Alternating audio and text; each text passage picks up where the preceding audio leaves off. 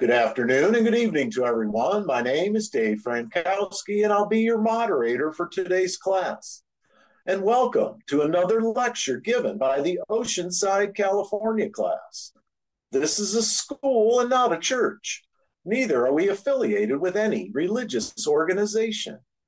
This school is a nonprofit, non-denominational, religious, and scientific research organization dedicated to showing proof of the existence of Yahweh our Elohim and the operation of his eternal purpose, pattern, and plan, operating throughout eternity to this present day.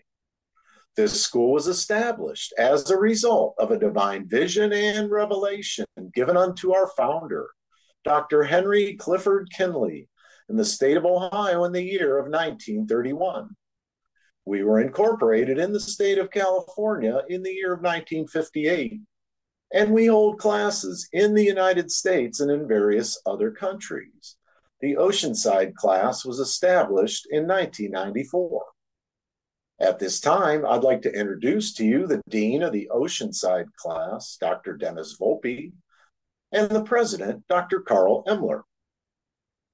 Now, in this school, we use the true, correct, and original name and title for the Father, the Word or Son, and the Holy Spirit, which are contained in the original Hebrew text. The correct name for our Heavenly Father is Yahweh. It has been improperly substituted by Lord.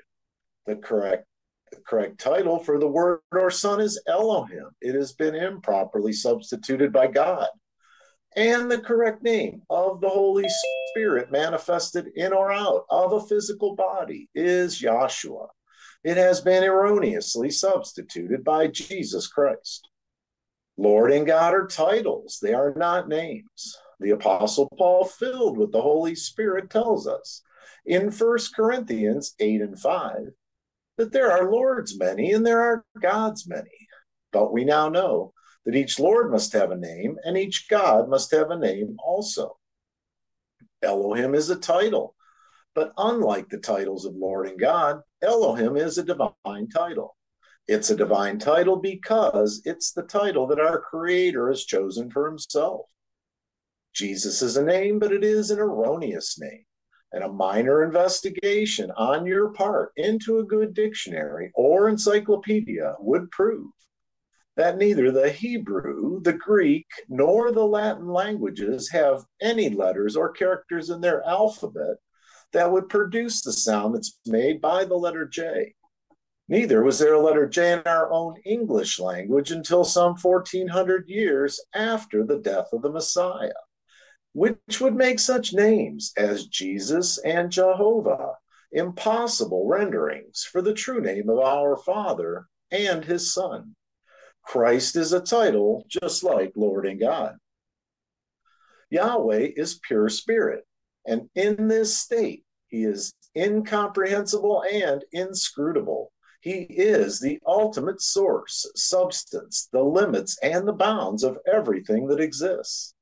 We have Yahweh in his pure spirit state, symbolized on this chart as a cloud. Yahweh is not a cloud. He merely chose a cloud, because a cloud has no particular or descriptive shape and form. And we've drawn this cloud to extend all around the edges of this chart to show that everything on the chart is within the cloud. In like manner, everything in the universe abides within the pure spirit state of Yahweh. Yahweh, knowing that man could not perceive of him in his pure spirit state, took on shape and took on form right within himself as Yahweh Elohim. This is the Word or Son, a super incorporeal being, that is, having the shape and form of a man, but without flesh and blood. This form could only be seen in divine visions and understood in divine revelations. Later on, this selfsame Spirit manifested himself in a physical body, and he walked the earth plane as Yahshua the Messiah, who the whole world calls Jesus Christ. Now there's only one name given unto salvation, and we must know that name. So the simple yet intelligent question that we should ask ourselves is, What did they call the Savior when he walked the earth plane? A further understanding of this name and title may be had by reading the preface to the Holy Name Bible. Also, in the school, we teach by the divine pattern of the universe. It's the divine pattern because it's Yahweh's pattern. After Yahweh led the children of Israel out of the land of Egypt, he called Moses on top of Mount Sinai and showed him this threefold tabernacle pattern in a vision. Later on, Yahweh instructed Moses to build one in the wilderness of Sinai, exactly like the one he had seen in his vision on the mount. The tabernacle pattern is a threefold pattern consisting of a most holy place, a holy place, and a court round about. These three compartments make up the one tabernacle pattern. In this school, we show proof that everything in the universe is made and it operates according to the structure and the function of this threefold tabernacle pattern, and that absolutely nothing escapes the pattern. This school has 10 primary constitutional objectives and aims, and they are as follows. 1, to help you find and know Yahweh our Elohim as he really is and actually exists. 2, to form a nucleus of universal brotherhood of humanity in Yahshua the Messiah, without distinction of race, nationality, creed, sex, caste, or color. 3, to investigate the unexplained spirit law or so-called law of nature and the powers latent in man. 4, to encourage and promote the study of the scriptures, comparative religions, psychology, philosophy, modern practical and occult science. 5, to extirpate current superstition, skepticism, and ignorance. 6, to learn, know, and understand the operation of Yahweh's eternal purpose through the dispensations and ages. 7, to discern and avoid being deceived by Lucifer, the serpent, the devil, the dragon, or Satan and his demons, operating the mystery of iniquity on earth through the dispensations of time. 8, to earnestly contend for the common salvation and faith, which was once delivered unto the sons or children of Yahweh. 9, to make known that Yahweh from the beginning ordained there is no other name given among men whereby a man can be saved, saving the name of Yahshua the Messiah. And 10, to inherit eternal life now in the kingdom of Yahshua the Messiah, with the hope of immortal glorification in the new earth state. Our watchword is peace, and our slogan is speak the truth. We'll begin this afternoon with a prayer by Dr. Bruce Geller from our Oceanside, California class. And we'll have a scripture read, which will be Ezekiel, the 37th chapter, and that'll be read by Dr. Jerry Geller from our Oceanside, California class. Thank you, Dave. Good afternoon. May we all bow our hearts and minds in a moment of prayer, and let us thank our Heavenly Father, Yahweh, who has brought us together again one more time. We're so appreciative of what you have done for us, Yahweh, and what you are continuing to do for us. For one, you've taken us out of complete darkness and brought us into the light of your purpose, your pattern, and your plan. We appreciate everything that you have done for us. We ask you to continue to give us the confidence in you and the strength, because we absolutely, definitely need it. We know we're living in perilous times, but we also know that you are the overcomer, and there is nothing that you can't overcome. You have overcome all things, and you have given us of your spirit, and we're so grateful for it, for this great opportunity that you've given all of us to lay hold on eternal life and immortal glorification. We just ask you to continue to be with us, continue to strengthen us, continue to always look towards you for our strength, and not to be concerned about the flesh, but to always look towards you in everything we do and everything that we say. And we ask that the words of our mouths and the meditation of our heart be acceptable, Yahweh, in your eyesight through your Son, Yahshua the Messiah, who's given himself for us. And all these things we're grateful for in Yahshua the Messiah's most holy name. Let us all say, hallelujah. Hallelujah. Hallelujah. Good evening, class. Tonight I'll be reading Ezekiel, the 37th chapter from the Holy Name Bible, containing the Holy Name version of the Old and New Testaments, critically compared with ancient authorities and various manuscripts, revised by A.B. Trena of the Scripture Research Association, Incorporated. Ezekiel 37. The hand of Yahweh was upon me, and carried me out in the spirit of Yahweh, and set me down in the midst of the valley which was full of bones, and caused me to pass by them round about.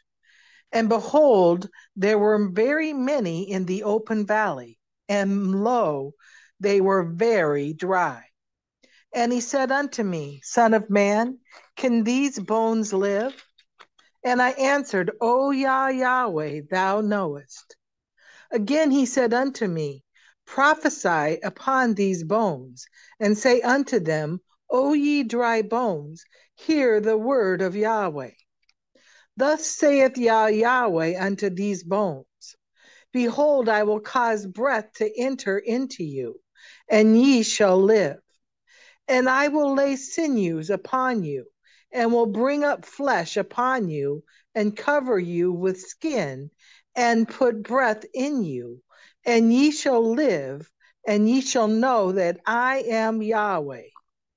So I prophesied as I was commanded, and as I prophesied, there was a noise, and behold, a shaking, and the bones came together, bone to his bone.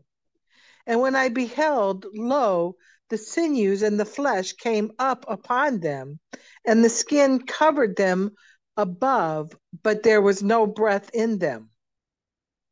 Then he said unto me, Prophesy unto the wind. Prophesy, Son of man, and say to the wind, Thus saith Yahweh, Come from the four winds, O breath, and breathe upon these slain, that they may live. So I prophesied as he commanded me, and the breath came into them, and they lived, and stood up on their feet, an exceedingly great army. And he said unto me, Son of man, these bones are the whole house of Israel. Behold, they say, Our bones are dried, and our hope is lost. We are cut off completely. Therefore prophesy and say unto them, Thus saith Yahweh, Behold, O my people, I will open your graves and bring you into the land of Israel.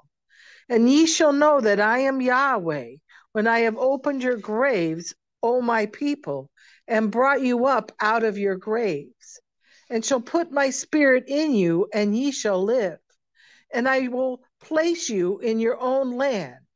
Then shall ye know that I, Yahweh, have spoken it, and performed it, saith Yahweh. The word of Yahweh came again unto me, saying, Moreover, thou son of man, take thee one stick, and write upon it, for Judah and for the children of Israel his companions. Then take another stick, and write upon it, for Joseph the stick of Ephraim, and for all the house of Israel his companions. And join them one to another into one stick, and they shall become one in thine hand. And when the children of thy people shall speak unto thee, saying, Wilt thou not show us what thou meanest by these? Say unto them, Thus saith Yahweh, Behold, I will take the stick of Joseph, which is in the hand of Ephraim, and the tribes of Israel his fellows, and will put them with him, even the stick of Judah, and make them one stick, and they shall be one in mine hand. And the sticks whereon thou writest shall be in thine hand before thine eyes, their eyes. And say unto them, Thus saith Yahweh, Behold, I will take the children of Israel from among the nations, whither they be gone, and will gather them on every side, and bring them into their own land.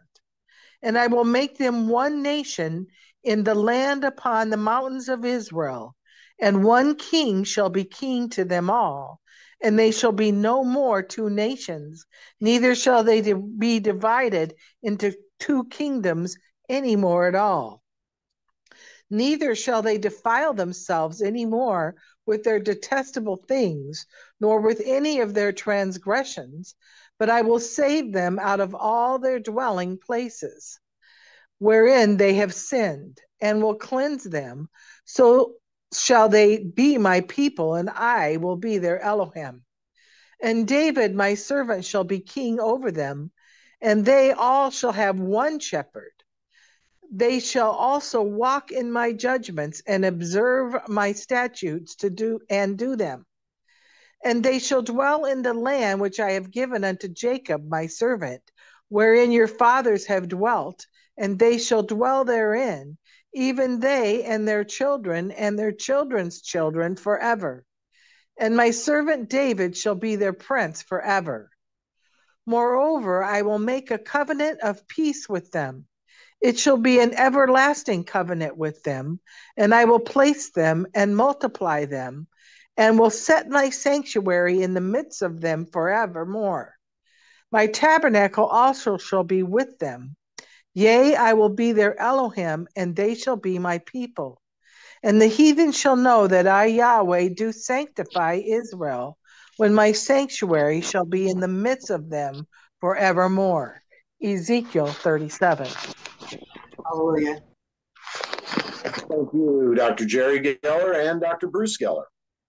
Our scripture readers this afternoon will be Dr. Linda Volpe from our Oceanside, California class, and Dr. Sharon Welch from our Syracuse, New York class. Speakers be advised, you'll see a 5-minute sign on your screen. Please acknowledge when you've seen the sign. And for our first speaker this afternoon, we'd like to call the Dean of our Green Bay, Wisconsin class, Dr. Andy Verkaderen.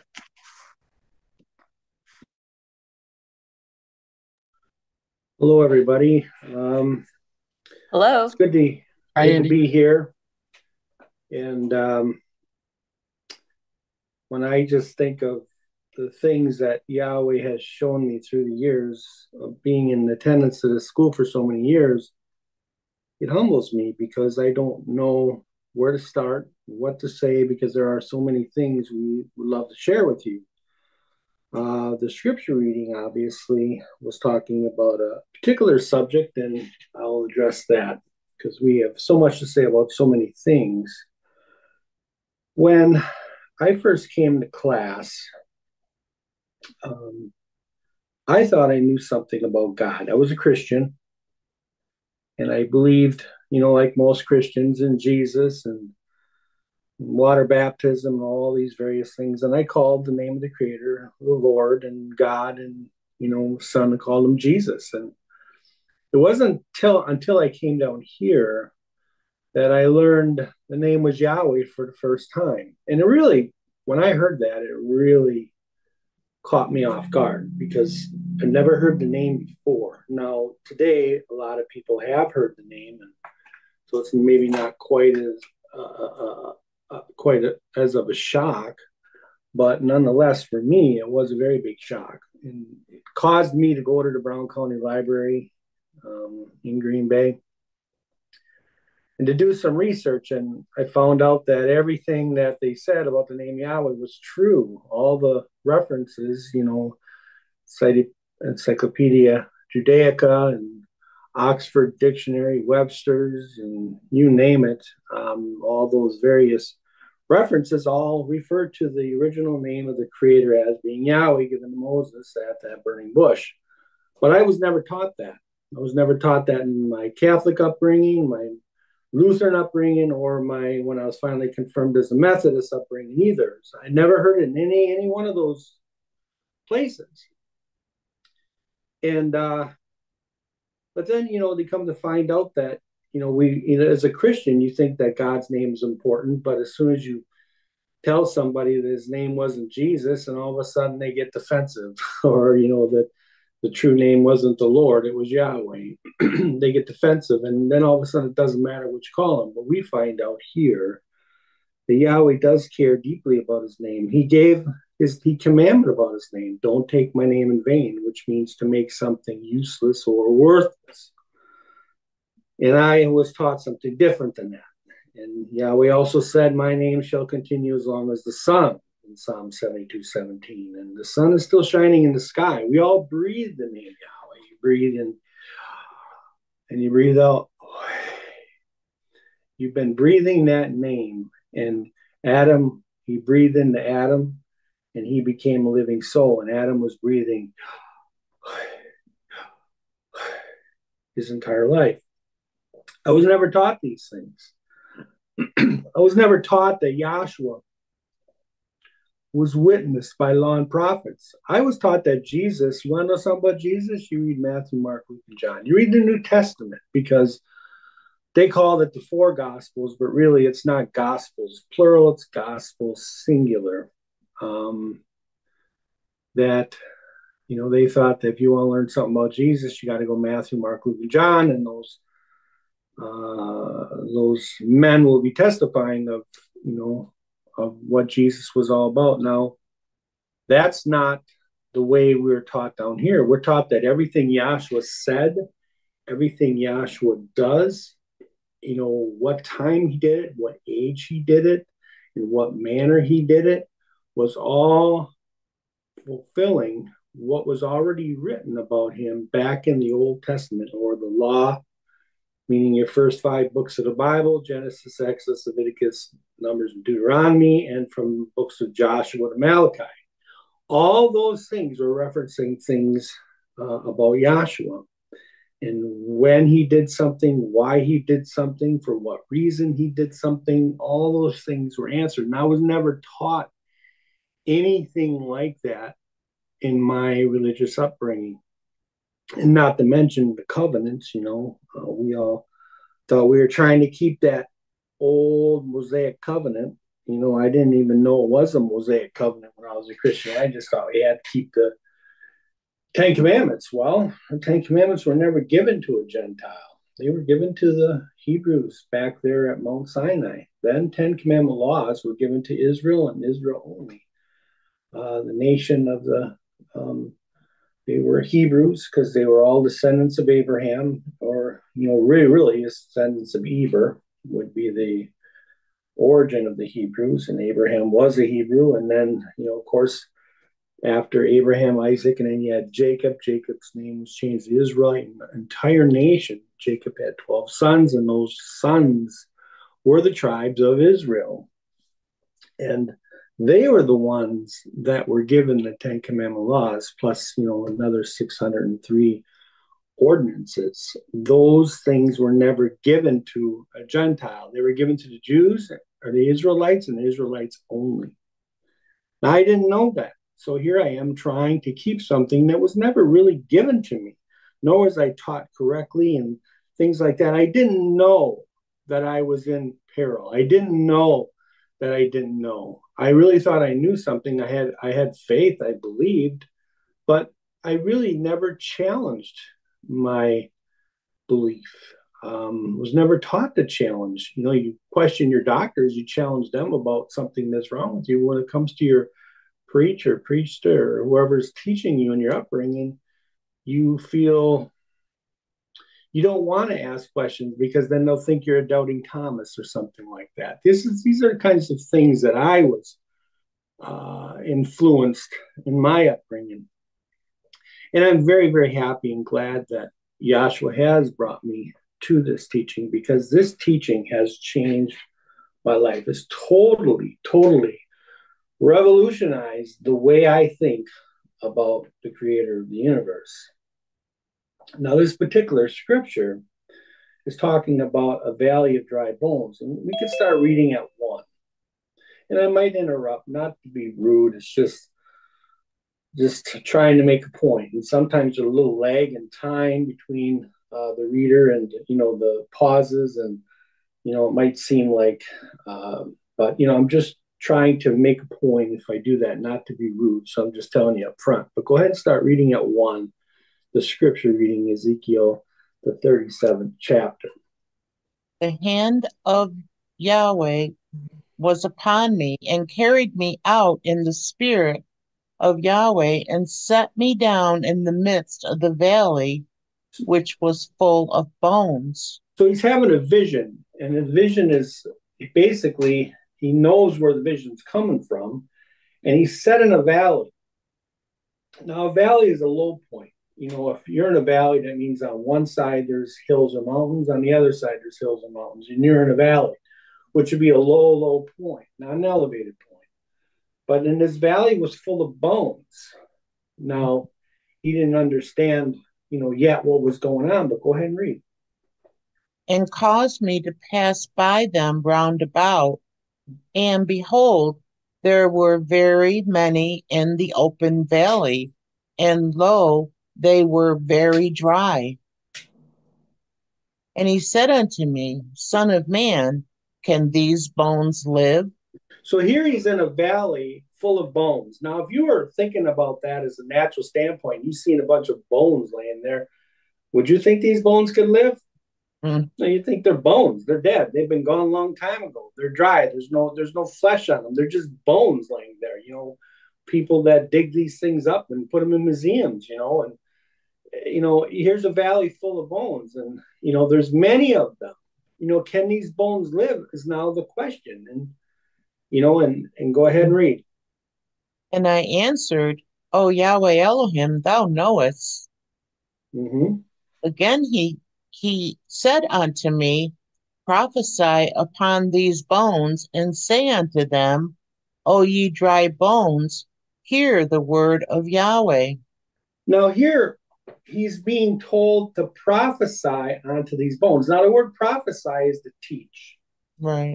To speak onto him, to teach these bones. Now, if you think from a natural standpoint, you're not just going to stand in a valley with a bunch of bones laying there and say, "Hey, bones, can you hear me?" you don't do that. This is a vision he's having, an allegory of things, and these bones represent something. These bones represent the souls of mankind or Israelites, actually, at this time. Mm-hmm. They're dry. They're dead. And they're in a valley. They're at a very, very low point. And he tells them to prophesy on these bones. Why would he have to prophesy on these bones? Because prophecy is going to have an effect on these bones, which represent a man's soul or the inner man.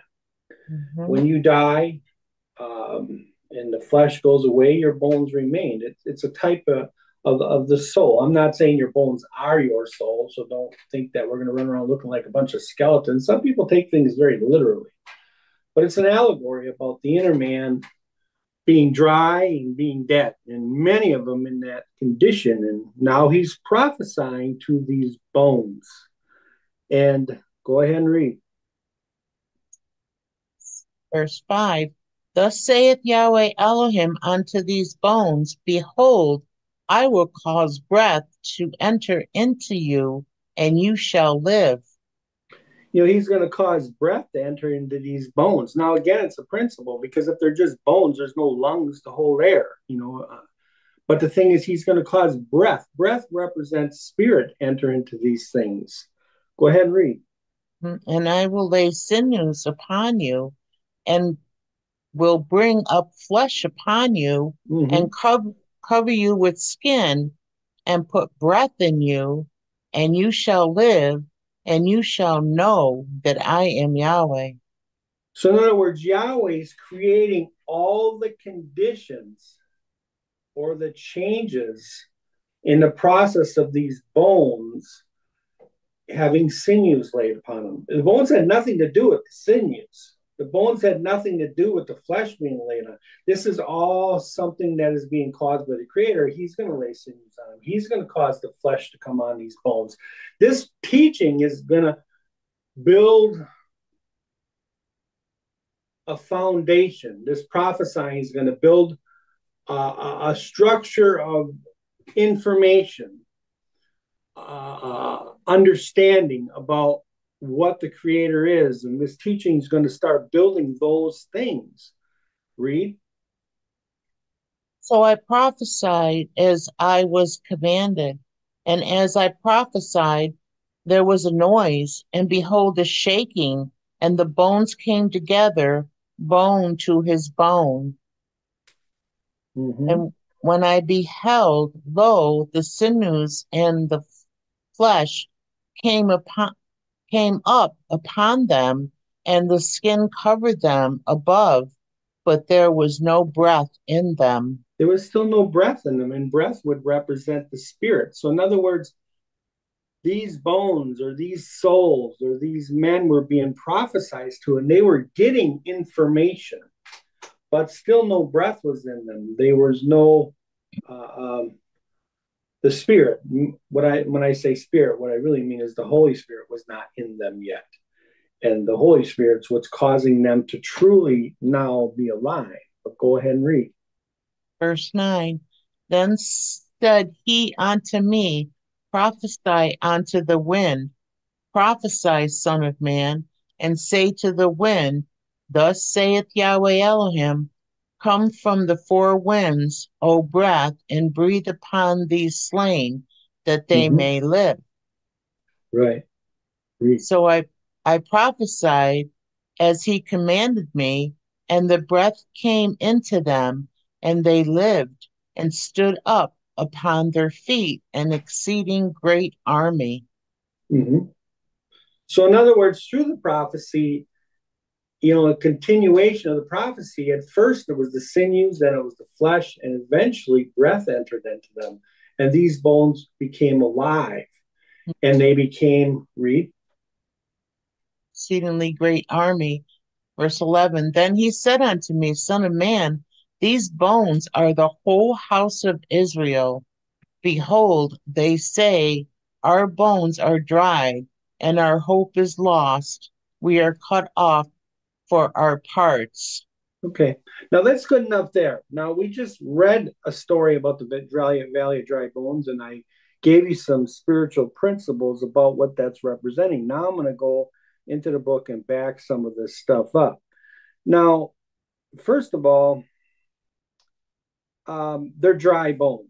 So how do we know mankind or man's souls are dry? Well, let's go to Amos 8 and 11 and Psalms 42 and 2, and we go to Psalm 63 and 1. We'll get those three. Amos 8 and 11. Behold, the days come, saith Yahweh Elohim, that I will send a famine in the land, not a famine of bread, nor a thirst for water, but of hearing the words of Yahweh. See, now the famine here is being correlated not of bread and not of water. Now, obviously, these bones were dead and these bones were dry. So obviously, they're lacking water. But the famine, he's showing forth that this famine in the land is not of the bread or the water, but it's of hearing of the words of Yahweh. And that's what we all had in Christianity. We were hearing not the words of Yahweh, we were hearing Christian concepts, opinions, imaginations of men, misinterpretations, errors all over the place. We weren't even calling him his name. We were dry. We were in a famine because we've never really truly heard the words of Yahweh. The words of Yahweh are preached by the law and prophets. And that's the true prophesying. The prophesying we had in the world it was the famine. We weren't hearing the words of Yahweh. And it's a famine in the land. Now get me the next one I called for Psalms 42 and 2.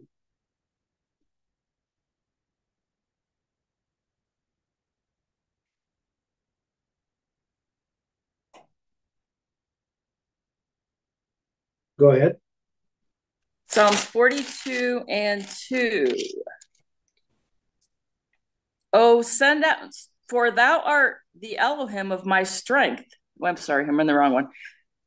My soul thirsteth for Yahweh, for the living Elohim. When shall I come and appear before Yahweh? Now, did you know your soul could be thirsty? Well, if your soul's thirsty, wouldn't that make your soul dry? It's the same principle. These bones are representing the inner man of the children of Israel, really mankind. And these bones are in a famine. Mankind's in a famine, if you're in the words of Yahweh. These souls in the world are dry. Their souls are thirsty because they've never, ever been given the real water of the gospel. Now, give me Psalms 63 and 1. Mm-hmm. 63 and 1. Oh, Yahweh, thy art my Elohim. Early will I seek thee. My soul thirsteth for thee. My flesh longeth for thee in a dry and thirsty land where See, this no is the water dry and is. thirsty land. Isn't that the same type and shadow of the valley of dry bones? Mm-hmm. Now, so the thing is, if we're thirsty, what can you do to a soul that's thirsty? You have to give it something to drink.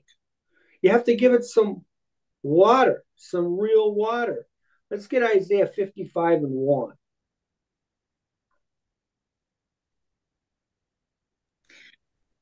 Ho, everyone that thirsteth, come to the waters, and Mm-hmm. he that hath no money, come, buy and eat. Yea, come buy wine and milk without money and without price. Mm-hmm. Why do So ye here spend it's money? talking about everyone that's thirsty, come to the waters and drink. Well, where's the water? I mean, where's it coming from? We didn't know. We thought water's coming from a faucet, or coming from a tap or from a river or from a creek or a lake. But the thing is, we're talking about spiritual water here. We're not talking about physical water. We're talking about the water that will quench your soul. Everyone that thirsteth, come to the waters and drink. Now, how do I know that we're talking about spiritual water? Let's get John 7 and 38. 7:38. He that believeth on me, as the scriptures have said, out of his belly shall flow rivers of living water. Now, look at this. When I was in Christianity, he who believeth on me, as the scriptures have said, out of his belly shall flow rivers of living water. See, I thought the scriptures was Matthew, Mark, Luke, and John, but that is not the scriptures that John 7:38 is talking about. Why do I know that? Because Matthew, Mark, Luke, and John weren't written yet. So that means when he's saying, he who believeth on me, as the scriptures have said, out of his belly shall flow rivers of living water, you know, that is the water that will quench your soul. That is the teaching, the prophesying that you need to cause those thirsty, dry souls or bones to be quenched. Um, so now let's get, oh boy. We get to John, the fourth chapter. Let's get John, the fourth chapter, where Yahshua is coming up with the Samaritan woman, and he talks to the Samaritan woman about water. Okay, maybe starting at 9. Yeah, that would be good. You can start there. Okay, John 4:9. Then saith the woman of Samaria unto him, How is it that thou, being a Jew, askest drink of me, who am a woman of Samaria? Mm-hmm. For the Jews have no dealings with the Samaritans. Right. Yahshua answered and said unto her, If thou knewest the gift of Yahweh, and who it is that saith to thee, Give me to drink, thou wouldest have asked of him, and he would have given thee living water. Now here, Yash was talking about living water. Well, where did we hear about living water? We heard about in John 7:30. He who believeth on me, out of his belly will flow rivers of what? Living water. So here's Yahshua talking about living water. Now we also know that living water is a representation of believing in Yahshua according to the law and prophets, not according to Matthew, Mark, Luke, and John. But go ahead and read. The woman saith unto him, Master, thou hast nothing to draw with, and the well is deep. From where then hast thou that living water? It's a good question. Where is this living water going to come from? She's looking at it physically, naturally, academically. She's not looking at it the way Yahshua was looking at it spiritually. Read. Art thou greater than our father Jacob, who gave Mm-hmm. us the well and drank from it himself and his Right. sons and his cattle? Mm-hmm. Joshua answered and said unto her, Whosoever drinketh of this water shall thirst again. So But if you drink of whosoever the natural water that's in that physical well that she's drawing from, you're going to be thirsty again. Read. but whosoever drinketh of the water that I shall give him shall never thirst. Now, the But the water Yahshua can give you, you'll never thirst. But he's not talking about the water in that physical well. He's talking about a different water, a living water. Keep reading. But the water that I shall give him shall be in him, a well of water springing up into everlasting life. It's going to be in him, a well of water springing up into everlasting life. And that's the water. Someone who truly believes on Yahshua, as the scriptures have said, out of his belly shall flow rivers. It's in him. And Yahshua says the water he gives you, that's going to be in him, is going to be a wellspring of life. It's going to cause the bones to not be dry. It's going to cause the souls that were thirsty to never thirst again. It's going to cause these souls to be well springs of life. In other words, their ability to be able to preach the gospel according to law and prophets could cause others to be quickened or made alive. Now, let's work with these bones were dead. Well, let's get Romans, I think 5 and 12. We'll work some death in this a little bit because these bones were dead and they were dry. Mm-hmm. Wherefore, as by one man sin entered into the world, and death by sin, so death passed upon all men, for that all have sinned. Mm-hmm. So now we have death coming in by one man, and that man being talked about here is Adam in the garden. When Adam ate that fruit, he died instantaneously in his conscience or his soul. Or his soul became dead. His soul became not alive spiritually anymore, even though he was physically alive, breathing and everything like that. Lived for 900 some odd years, but spiritually he was dead in his conscience or his soul. Read. For, for until the law Go ahead, read. sin, pardon me? For Go until the ahead, read. law, sin was in the world, but sin is not imputed when there is no law. Mm-hmm. Nevertheless, death reigned from Adam to Moses, even over them that had not sinned, at the similitude of Adam's transgression, who is the figure of him that was to come. So here we have death reigning all the way from Adam all the way to Moses. And now Doc Kinley would work with Moses being interpreted the Mosaic dispensation, which ran all the way to Yahshua Messiah, because Yahshua Messiah is the one that came in that took away that death, that he died for that sin that was back there with Adam. He's nailed it to a cross. He fulfilled that. Let's get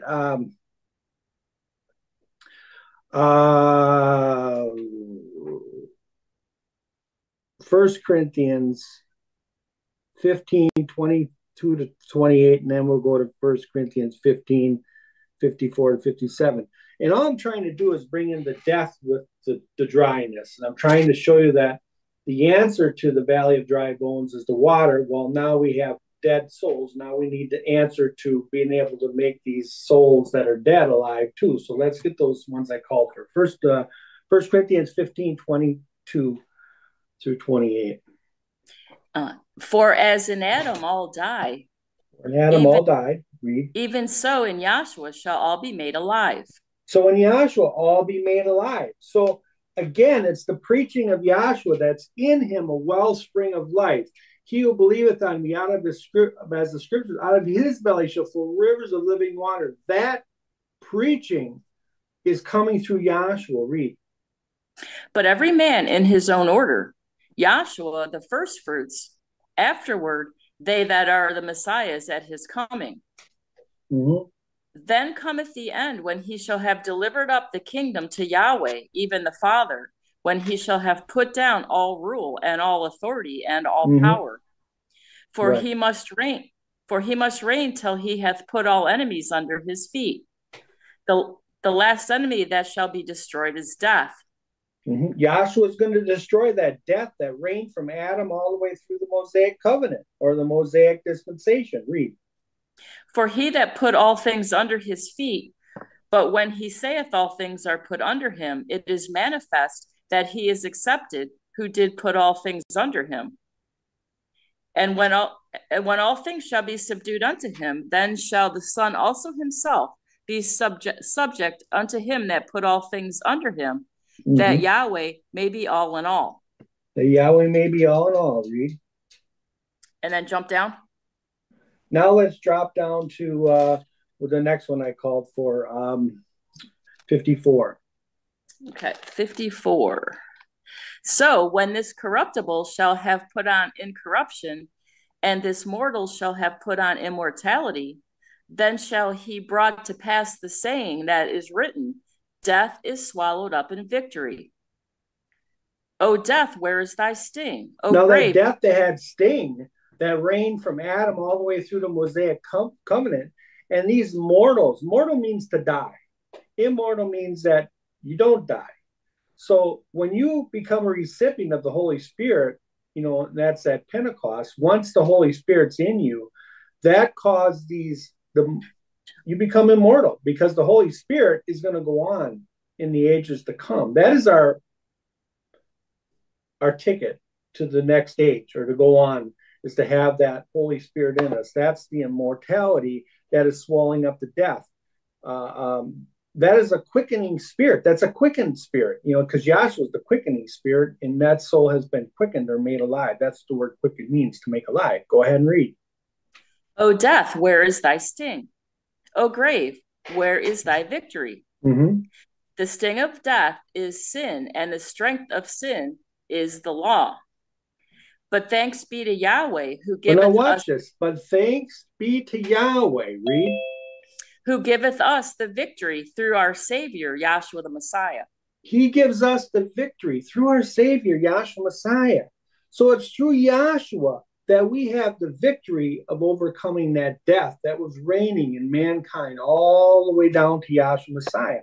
So, that death was something that was ruling. Now, so these valley of dry bones, they were dead. They were dry. And Yahshua is the answer for quickening them through the preaching of the gospel to make them alive with the water, or to quicken to make you alive and spiritually, because our souls were mortal, meaning to die. Now, let's get Proverbs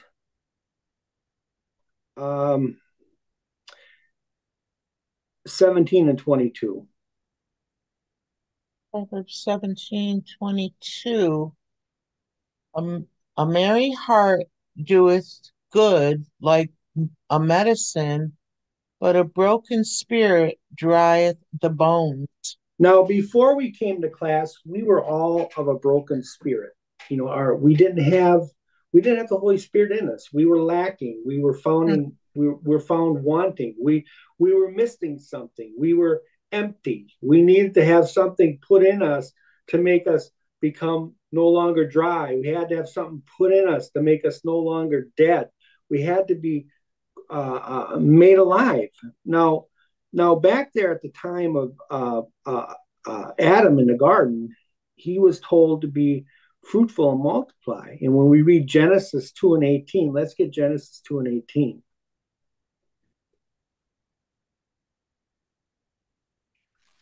Genesis 2 and 18. Almost there. And Yahweh Elohim said, it is not good that the man should be alone. It's not good that a man should be alone. It's talking about Adam in the garden. And now Adam in the garden is a repeat of what's really trying to represent Yahshua. Yahshua, it's not going to be alone. But go ahead and read.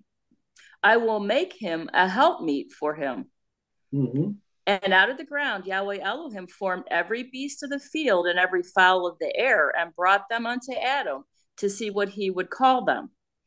So and here's whatsoever Yahweh took all the animals and paraded them, in front of Adam to see if any of those animals would be a helpmeet, or meat means to make suitable or fit for the man.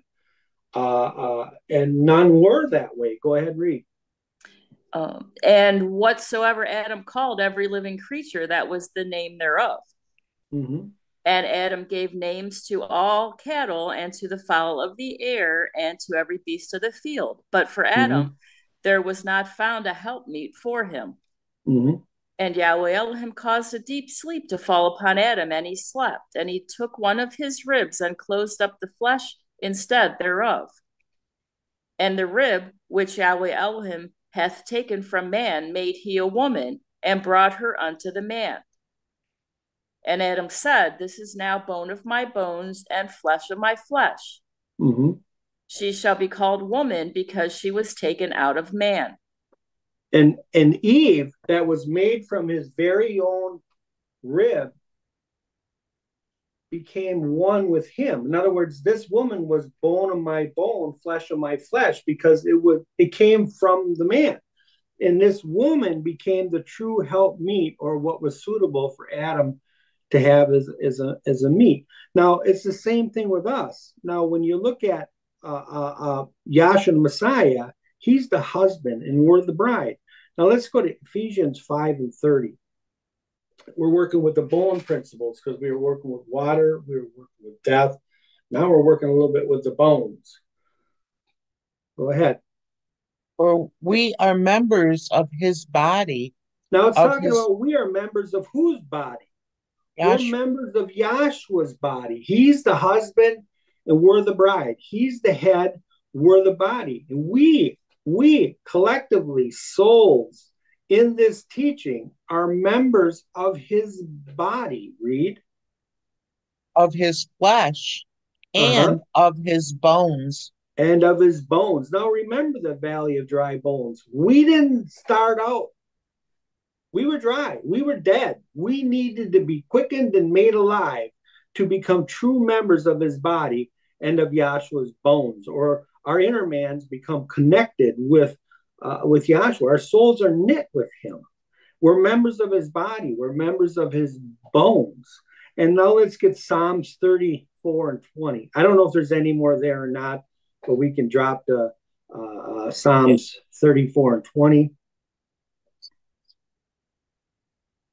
It quotes what you just read. It said 31 says, For this cause shall a man leave his father and mother, and shall be joined unto his wife, and they two shall be one flesh. So it's the same principle going back there Right. with Adam and Eve, that she was a member of his body and his bones. And we're the same way with Yahshua. We're coming from Yahshua.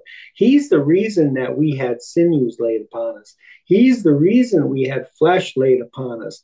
He's the reason that these bones lived and became alive and became an army of Israel, the true Israelites. Back there, they were just a type and a shadow of it. Now, did I call Psalms 34 and 20? Yes. He keepeth all his bones, not one of them is broken. Now that's talking about Yahshua keeps all his bones. Not one of his bones are broken or lost. So in other words, Yahshua has a body that has been foreordained, and it's a specially prepared body. And none of those bones, none of his souls, or none of the members of his body will be lost. None of them. He keeps them all. Read. Evil shall slay the wicked, and they that hate the righteous shall be desolate. Okay, we already read that part. It keepeth all the bones, none of this is broken. Okay. Yes. Now let's go to Colossians, because we're talking about Eve was made as a help meat, and those animals back there, none of them were meat for him. Let's go to Colossians 1 and 12. Colossians 1. We'll bring this scripture in, because now that Yahshua is making us members of his body or his bones through the foolishness of preaching, he's causing our souls to be made alive. that were dead and that were dry. Now, let's just see Colossians 1 and 12. Giving thanks unto the Father, which has made us meet to be partakers of the inheritance of the sons in light. And that we're giving thanks to Yahweh that He has made us meet. He's made us meet, are suitable, or to be fit to be partakers of this beautiful heavenly calling.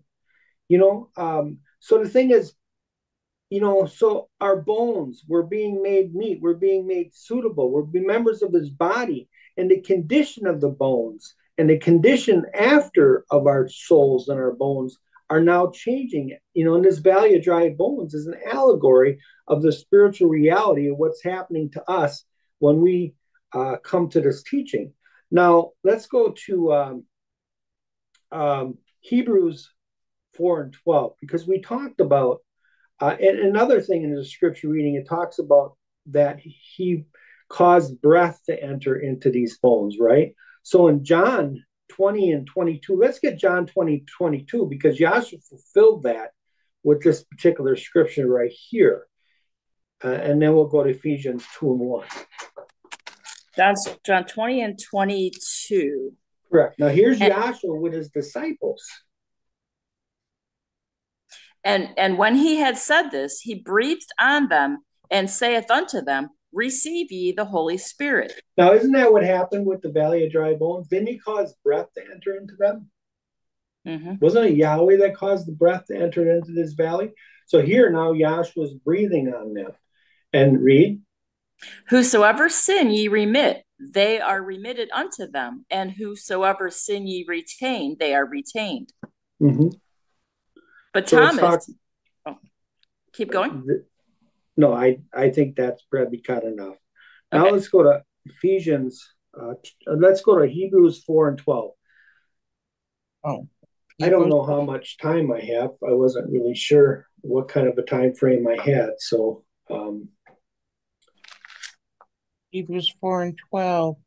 For the word of Yahweh is quick and powerful and sharper than any two-edged sword, piercing even to the dividing asunder of soul and spirit, and of the joints and marrow, and is a discerner of the thoughts and intents of the heart. Now here we're talking about the word of Yahweh being sharper than any two-edged sword. Now we talk about also in Ephesians over there where it talks about put on the whole armor of Yahweh. It talks about the breastplate of righteousness and the loins girt with truth and the feet shod with the preparation of the gospel, and then above all take on the sword, the helmet of salvation, and the sword. The power's in the sword. And Yahweh, the word of Yahweh is the sword, and it's quick. The word quick means to make alive. It means to make something alive. When you quicken something, you make something that was dead alive.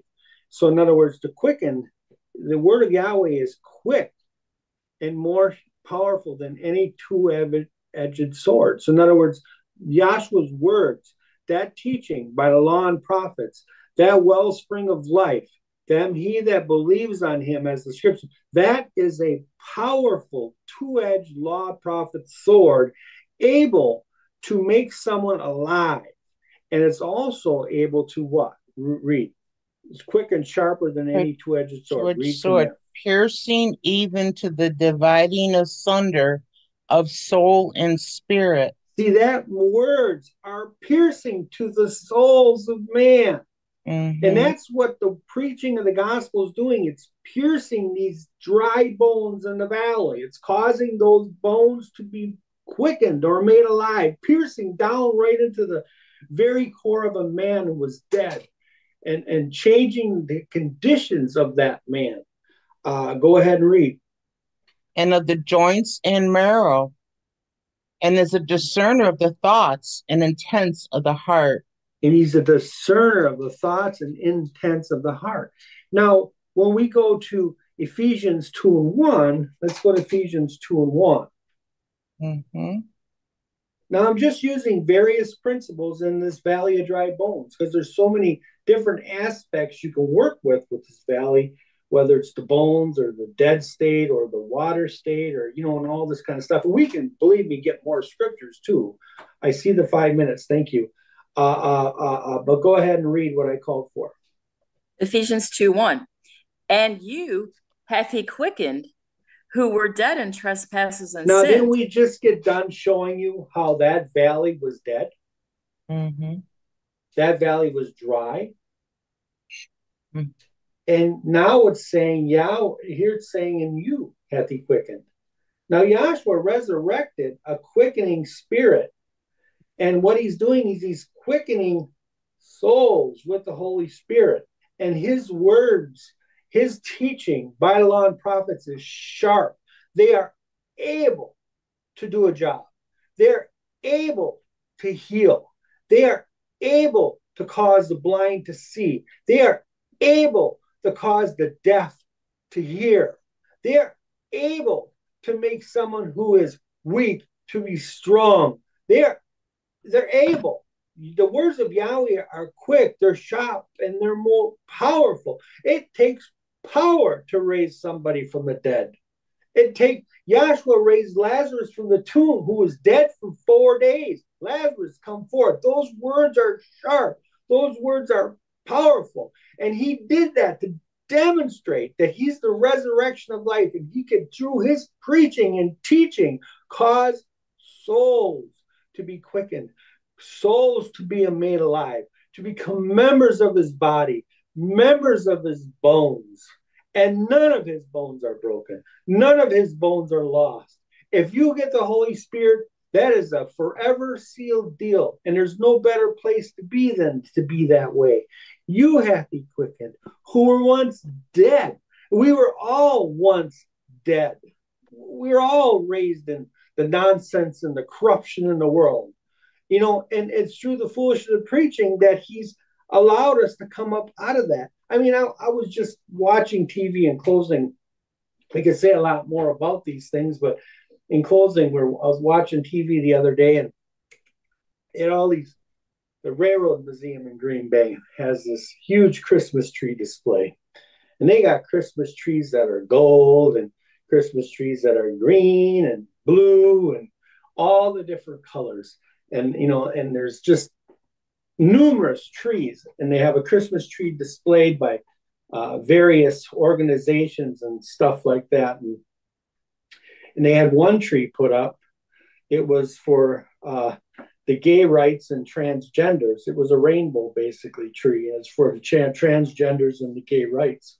And then they had another tree that was for the satanic, I think it was the satanic kingdom or the kingdom of Satan or something like that. It was a Christmas tree dedicated to Satan worshipers. And it was at the Railroad Museum. And on the news, the priest, they interviewed a priest, and the priest was just totally appalled that they would put up a Christmas tree to Satan, and they wanted that tree removed from the Railroad Museum because they thought all those other trees were representing the birth of their Lord and Savior Jesus. And they wanted that Satan tree to be ripped down. But the Railroad Museum wouldn't do that because they felt everyone had the right to represent the trees they would. Here's the thing is the priest was sitting there and complaining about that Satan tree. Every one of those trees, the gold ones, the blue ones, the silver ones, all those trees are nothing but paganism. They're all wrong. They're all in error. But the mystery of iniquity is just nitpicking at themselves or each other. They don't know what the truth is. All those trees are coming out of paganism. And it just blows my mind how blessed we truly are to come in contact with this teaching that Yahshua's pulled us out of that state of dryness, that state of death, and has quickened us and made us alive by the power of his sword or words, and made us an army like that was an army of Israel, and put on the whole armor of Yahweh. We put on the whole armor, and we stand strong in Yahshua. If Yahshua be for you, who can be against you? And I know the world is rough. It's a tough place. But if you got Yahshua on your side, just trust him. Hang on to him. And I hope somebody got something out of it.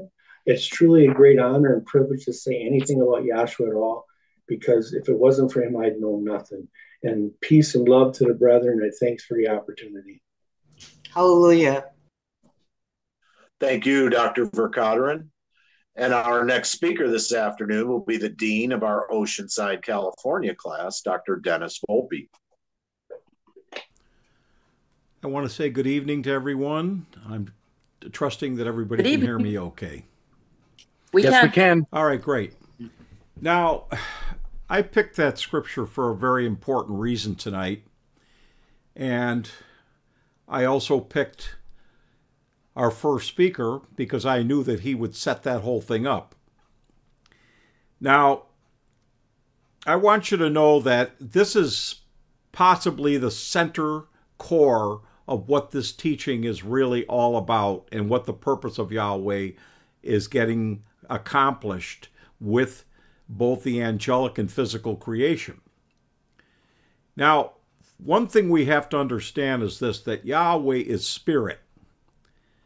And spirit is something that is abstract and incomprehensible to our carnal or finite mind to comprehend. In order for Yahweh to get across this spiritual knowledge of him through this purpose, he had to set the whole thing up. And I want to go to, if you would get me, please, Greg, can you run over there and get me the ages and dispensation chart, please? Thank you.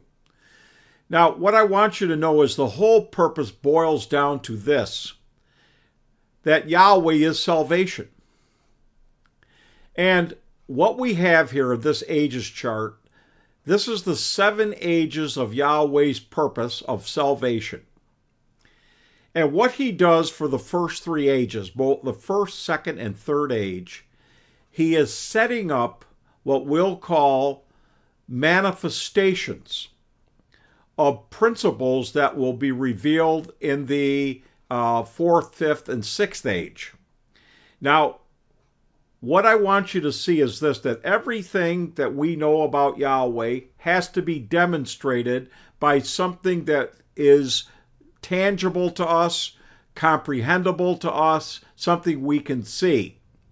And we have to be able to use one of our main tools in this teaching when you come in here is we go to Romans 1:19 and 20, and I'm not going to have it read because I don't want to dwell on that too long, that the natural or physical things are causing us to understand spiritual things or invisible things. So, what we've got, we have to start this whole purpose out there in the first stage there with Adam in the earth plane undergoing a death. We know that Yahweh set up that he could eat of every tree in the Garden of Eden with the exception of one.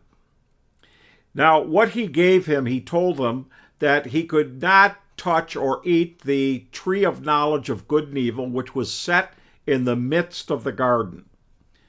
Dr. Kinley once said that that tree was no more special than the tree to the right of it or to the left of it.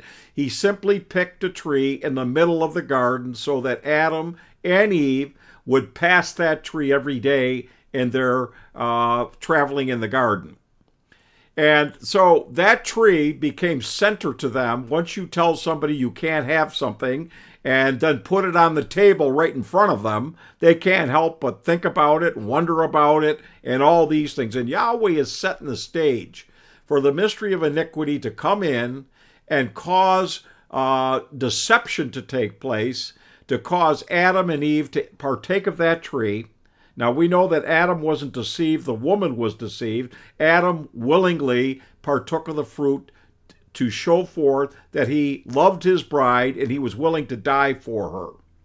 Now, what happens is that death that took place was not necessarily, I should say this. Dr. Kinley used to talk about how in Genesis, Yahweh said, "In the day you eat thereof, you will surely die." Now, we find out when we read in Genesis that Adam lived for 930 years. And people, would say, well, gee, that's quite a long time to live. What about the fact that you're supposed to die in the day that you eat it? And Dr. Kinley put it like this. He said, now the death that took place of the physical body was nothing more than a demonstration of what had transpired spiritually within Adam's soul. That when he ate that fruit, he received condemnation. Now, condemnation means to die. He died within his soul with that state of condemnation because of disobedience. And that, if you will, that pronouncement of death was then imputed and placed upon all mankind from Adam all the way down to Yahshua the Messiah. Everybody that was born was automatically charged with the, if you will, that transgression that took place by Adam and Eve in the garden. Now, we've got the whole creation now from Adam down to the Messiah in a death state. Now, the death state that Yahweh is concerned with, Yahweh's not concerned about the physical body dying. He's concerned about what is everlasting dying, and that is the soul, which Andy got up here and did a beautiful job trying to express to you. That soul is not something, your soul is not something physical. It is a product of spirit, and your soul is a spiritual nature or entity within this physical body, represented by the bone structure in the human body. The bone structure or the skeleton is nothing more than a man within a man. Your outer flesh and covering, and if you've ever thought about this, everything on the outside of your body, your skin, your hair, your nails, is dead material. So all of the outside of you is actually in a state of death, and your soul is inside that body, dwelling within something that is dead on the outside. Now, Yahweh set that manifestation up to get across something, that our souls were in a perpetual state of condemnation and death from Adam down to the Messiah. And what we find out, too, is that Paul talks about how we are by nature the children of wrath. It's just that, and the children of Israel, I have to say this, in the third age, when Yahweh brings in the post-Diluvian age, the law, and that was talked about tonight too, the law was called the law of sin and death, and it's referred that way by over there in the writings of Paul. Now, that's because that law was contrary to the nature of the people. Everybody that is born with a carnal mind, or in other words, not spiritual. It's just physical. It doesn't have any conscious awareness, doesn't know a thing about Yahweh. So when we come into the world, we're carnal. And in one of our readers, go get Romans 8:6, please.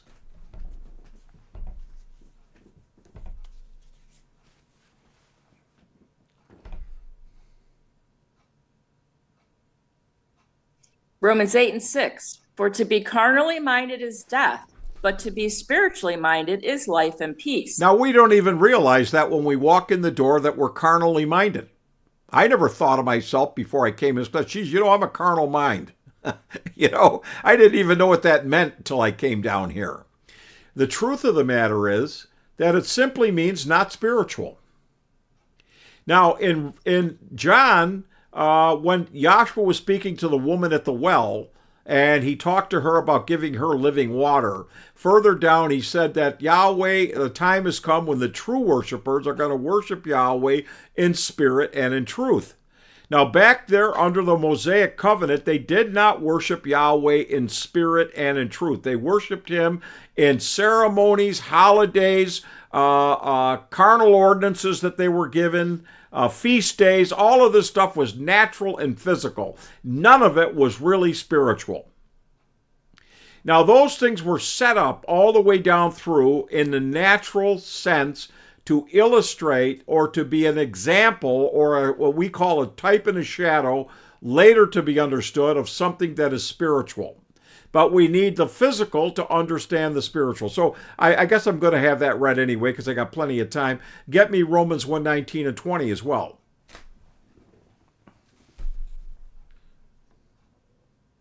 Romans 1:19, because that which may be known of Yahweh is manifest in them, for Yahweh hath shown it unto them. For the invisible things of him from the creation of the world are clearly seen, being understood by the things that are made, even his eternal power and Godhead, Now so watch. that they are without excuse. Without excuse. Now, what I want you to see is whatever can be known about Yahweh has to be manifested. Manifestation is an example of something that you're trying to get across that has no physical properties. Now, let me use an example. Mathematics. When you learn simple addition, you learn how to count and add and subtract. They will use something to illustrate that. They'll put an apple on the table. They say, here we have one apple. This is one. Now we put another one on the table. Now we have two apples. Now what we see is that 1 plus 1 equals 2. Now mathematics is an abstract conceptualization. And when we use a manifestation with the apples, somebody can get that and understand it. And that's how you're taught. You're taught by examples that will illustrate a principle, in this case, the mathematical principle. Now, in the same respect, Yahweh is spirit, and you can't see spirit, you can't touch it, you have no physical ability to perceive it, to comprehend it, nothing. So therefore Yahweh, who desired to make himself known to creatures that he would bring forth in his purpose, had to devise a way to illustrate or to manifest himself in order for you to know what spirit is. So what he did in the first 3 ages, all these things you read down through what you call the Old Testament, with Adam in the garden, eating the fruit, the flood with Noah, the Israelites here coming up out of Egypt. I mean, it goes on, right down through the books of the prophets. David fighting with a big giant. Meshach, Shadrach, and Abednego being put in a fiery furnace. Daniel fed to the lions. All of this stuff was manifestational things that you can see, you can comprehend, that later you'll find out that it represents a spiritual principle of how Yahweh actually is and truthfully exists and what his purpose is. But he must set it up first, and during the setup phase, which was from right down from the first age right down through to the time of the opening of the 4th age, all of those things, none of it Yahweh revealed to any man, yet the spiritual reality of any of those things that he did back there in your Old Testament. In fact, Peter talks about how that even when the prophets would be inspired to write, to prophesy, they searched those things trying to comprehend and understand the meaning of those things, and were not able to, because it was not given to them then to know. It was given for them to set that up for us after the opening of the 4th age to be revealed to us, and then them in another aspect, Yahweh is going back to reveal those things to them as well, which we'll probably talk about tonight. But what I want you to see is that everything first has to be set up and manifested. Later, Yahshua is going to open up the understanding of what all those things were for and why they point to knowing your Creator and worshiping him in spirit and in truth. Now, first thing I want to do just to show you that what I'm saying to you is founded, because I know not everybody here has as much foundation as some of us old-timers.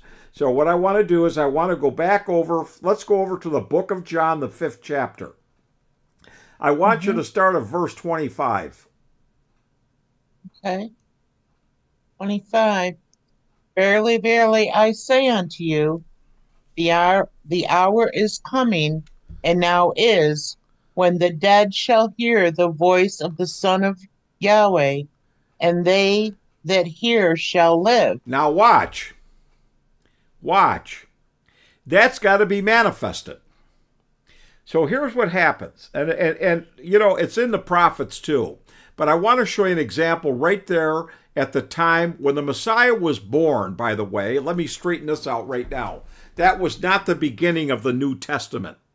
Now, we think that Matthew, Mark, Luke, and John are the New Testament. What you don't realize that when Yahshua was born, he was born as a Hebrew or a Jew, still under the Mosaic covenant from Mount Sinai, doing the things that were set up back there at the time of Moses. That's what Yahshua had to go do. He had to have a Passover supper, for an example. Even baptism was part of the old covenant. And he had to be baptized by John the Baptist. All these things are him doing what was set up back from Moses. It wasn't that he was setting up something new. This stuff was already in effect. Now, what I want you to see is this, that Yahshua came in to fulfill or to end the covenant with Moses, to usher in what was prophesied in the book of Jeremiah, also in Ezekiel, that there would be a new covenant that would come in effect. Now, the new covenant can't come in effect until the old covenant is already finished and completed. Now, subsequent, so what we find out is that Yahshua says over there in Matthew 5, he says that I did not come to destroy the law or the prophets. I came to fulfill or to complete it, to finish it. And he says that over and over again, and many of his, never once did he say he came to set up something or start something. And that's because he already set it up in the first 3 ages. Now he's coming to finish it, to usher in a new covenant. Now, the first covenant was all natural physical ordinances and forms of worship. The new covenant is going to be a worshiping in spirit and in truth, which is what he told the woman at the well. Somebody go get that. Get John 4:23 and 24, if you don't mind. I got it. John 4, 4:23. But the hour cometh, and now is, when the true worshipers shall worship the Father in spirit and in truth. Now listen, that implication of the true worshipers, the time will come, it isn't here yet, he said, it will come when the true worshipers shall worship. Well, what do you mean, the true worshipers? What were they doing back there from Moses on down? Well, in other words, none of that worship was spirit. It was not spiritual at all. It was carnal, and it was physical. Now, Yahweh wants to be worshiped in spirit and in truth, not in physical things. He set those things up to point to something spiritual for us to learn.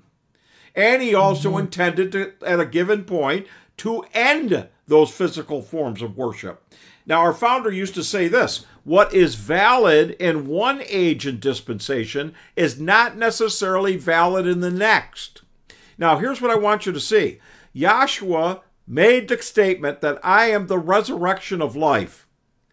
And what I want you to know is this: Yahshua has to fulfill things that are already written back in the scriptures. Now, one thing that we find out is that he said the time will come when the dead shall hear the voice of the Son of Man or the Son of Yahweh and live. Now watch. Lazarus, who was the brother, I believe, of Martha and Mary, if I'm not mistaken. Anyhow, Lazarus fell sick. And he was not there in the area, so they went to him where he was and said, look, Lazarus is sick, we need you to come. And Yahshua said, he'll be fine. And he delayed his coming for 4 days. And then they came to him now basically to tell him that Lazarus had died, because he said that Lazarus was sleeping. And the people didn't understand when Yahshua said that. They thought he was actually sleeping, like when you go to bed at night. And Yahshua finally came out plainly, said Lazarus is dead. Now he left him dead, and they buried him in that tomb. He was there for 4 days before he got back there. Now when he came back, he said that he thanked Yahweh for this happening so that they would believe that he was the resurrection of life. In other words, he set it up for Lazarus to die, and for him then to come 4 days later. Not like he was there and he gave him CPR and all of a sudden his heart started again and everybody go, the CPR saved him. Look, he let him lay in the tomb dead for 4 days. Now here's why. Because when Adam ate that fruit, you're going to find out that it was from the point when they left that garden, 4,000 years had passed till the Messiah comes in and is born. Now, Peter says that 1 day with Yahweh is as 1,000 years, and 1,000 years as 1 day. So therefore, he had waited after mankind was pronounced dead. In other words, they were dead in their souls, and he left them dead, and I might say rotting in their sins for 4 days or 4,000 years. So in the fulfillment, when he comes in, he has to have the man die that he loved, by the way, because Yahweh loved many of these so-called, what we call the patriarchs down through the Bible: Abraham, Isaac, Jacob, Moses, Noah. He loved them all, but he had to let them die in their sins and wait 4 days or 4,000 years for him to come in to resurrect them. So Yahshua waits 4 days, then he goes down to the tomb where they had buried Lazarus.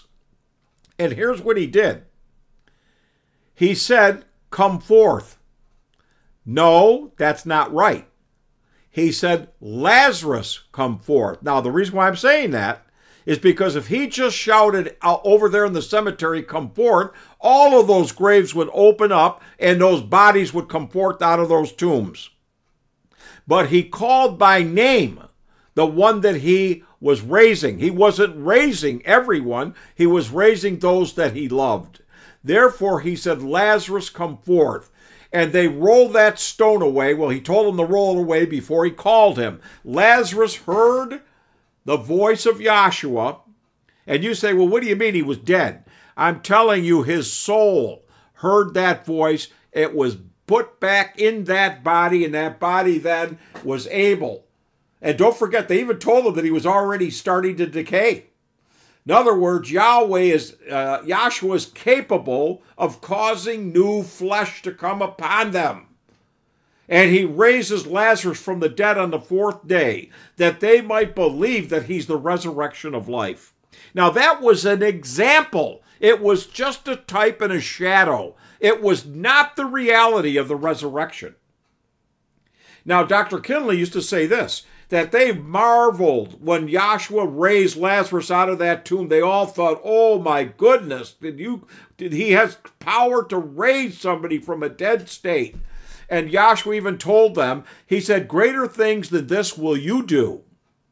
And we would think, what's greater than going out there and raising your loved one from the state of death? Well, did you know that Lazarus had to die all over again and go back to the grave because it was only temporary? It was temporary, which means there's a greater resurrection that is eternal. That these things are just a type and a shadow. They're pointing to something greater. So here he tells them that the dead shall hear his voice and live. Now, I want you to know that is exactly how you are being raised from the dead. You also come into class, as it were, dead. Our founder used to say, dead on arrival.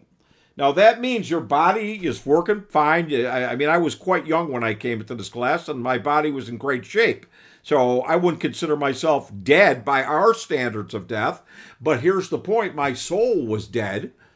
My soul had no spiritual understanding of Yahweh. I was carnally minded, and I had condemnation because I had violated my conscience during the course of my life. Now, I was in a dead state. Now, when I came on down to this school and heard the Holy Spirit speaking through a vessel on the floor, and I want to make that point clear. I didn't even realize at that point what it meant that the Holy Spirit was in a person, but I'm telling you, the words that came forth and the knowledge that was being professed, I knew. I had this realization that these things are the truth coming directly from the Creator. So it didn't matter what speaker was on the floor. I wasn't listening to, let's say, I don't remember who it was, the first person I spoke to or heard this speak, but I said it wasn't John's voice that I was hearing. I was hearing a voice from heaven. That is to say, knowing that that was the Spirit of Yahweh speaking through that vessel. And that these things that are being discussed or spoken are really directly from the Creator Himself. And I want you to realize that that caused something to change down inside me, deep down inside, or that caused a change, a conscious realization that there is a God and He's real, and His name is Yahweh. And I then started feeling actually sensing the awe of realizing that I am conscious that there's a Creator. And once you have that awareness that there is a Creator, that never leaves you, ladies and gentlemen, I'm telling you.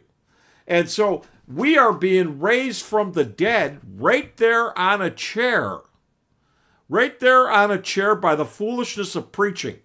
Just like what we read tonight in that scripture reading. And I want to spend time to go into that scripture reading too, because I want you to know everything that was done until the day of Pentecost was a fulfillment of a manifestation and was not permanent yet. Lazarus was not permanently raised from the dead. And those souls that came up out of the grave when Yahshua resurrected and took on those, if you will, sinews and flesh, and I'll say it like this, they were ectoplasmatically materialized, is the way Dr. Kinley used to say it.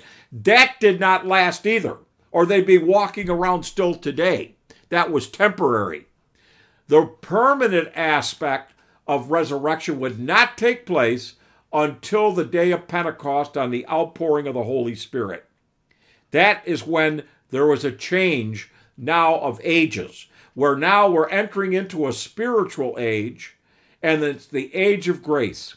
Now, going back to what we just read there in John 5:25, that they would hear the voice and live, read down a few more verses. 5:25? Well, you read 5, what was it? I can't, wait a minute, hang on for a minute. It's hard to read this. You read 5:25. Whoever was reading John 5:25 for me. 5:25. Verily I say unto you, coming. I'll pick it up. Verily, verily, I say unto you, the hour is coming, and now is, when the dead shall hear the voice of the Son of Yahweh, and they that hear shall live. Keep reading. For as the Father hath life in himself, so hath he given to the Son to have life in himself. Go ahead. And hath given him authority to execute judgment also, because he is the Son of Man. Read. Marvel not at this, for the hour is coming, in the which all that are in the grave shall hear his voice, and shall come forth, that they have done good unto the resurrection of life, and they that have done evil unto the resurrection of damnation. All right. Now, what I want you to recognize is this. He said that the time is coming in which the graves are all going to be open. Now, we have to have that manifested, is what I'm trying to show you. So, that being said, I want to talk to you about, I want to go back over to the scripture reading again, because that scripture reading is a prophecy about the resurrection of the soul and the implementing then of an eternal covenant. And I want to talk about that, because you have to read that whole chapter and piece together the part about the valley of dry bones and then the gathering into one, what he calls the sticks over there, which represent the divisions that had taken place with those that he had made these promises to. And we'll talk about that. So I'm not gonna have you get too much out of the first part of the scripture, because I'm going to just briefly explain to you. Let me go back over to Ezekiel here in my book. Hang on. Now, in the first part, he's set in the valley of dry bones. We already know it was told to you by the first speaker, and it's in the scripture reading that it represents the souls of those that were in the house of Israel. And we know that those souls being dry, as it was already explained, they had no living water. They did not know their Creator, how He actually is and truthfully exists. Because we read, the Messiah says in John 17:3, that this is life eternal, that they might know Thee, and that the Father and the Son, whom Yahweh has sent. And therefore, we know what eternal life is. Nobody had that yet. Nobody could have it until the preaching of the gospel after Pentecost. So what we find out is that everything that was done before that was temporary. It was not permanent yet. So what happened is there was two prophesying that took place. The first one caused the sinews in the flesh to form upon the bones. That means something was being put upon their soul. Now, when the Messiah was with the apostles for his ministry of 3.5 years, he was speaking many, many things, information, giving them information that they did not yet understand, but it was put upon them. They knew that those things that he was saying, they recognized that those things had to be obviously at some point brought to their understanding. And Yahshua told them, what I've told you in darkness, proclaim in light. Which means you're still in darkness to the reality of what I've said to you, but there'll come a time when you will be in the light and know what these things mean, and all things that I've said to you have been committed to your memory. He said in John 14:26 that when the Comforter is come, whom the Father will send in my name, he shall bring back to your remembrance all things that I have said unto you. Now, those things are committed to them. That is them receiving, as Doc used to say, he had the vision, but he had not had the revelation yet. He saw it all, but he didn't know what to do with what was shown to him. And when Yahweh asked him, man, what will you do with what I've shown you? He couldn't answer. He knew what he saw. He knew what Yahweh showed him, but he didn't understand yet what that was all for ultimately and what to do with it. Now, what happened is he had to get the Holy Spirit in him, and that was the revelation. Once the Holy Spirit entered into him, it opened up to him what those things were all for, what they meant, so that he was now able to go out and preach the gospel of salvation to the world. And those that would receive it, those that would understand it, that would have it revealed to them, would receive eternal life. That's what was going on there. So here's what happens. The first prophesying would be analogous to you coming down and hearing the vision that Dr. Kinley had, or the information that we give you down here. And the second prophesying is from the wind.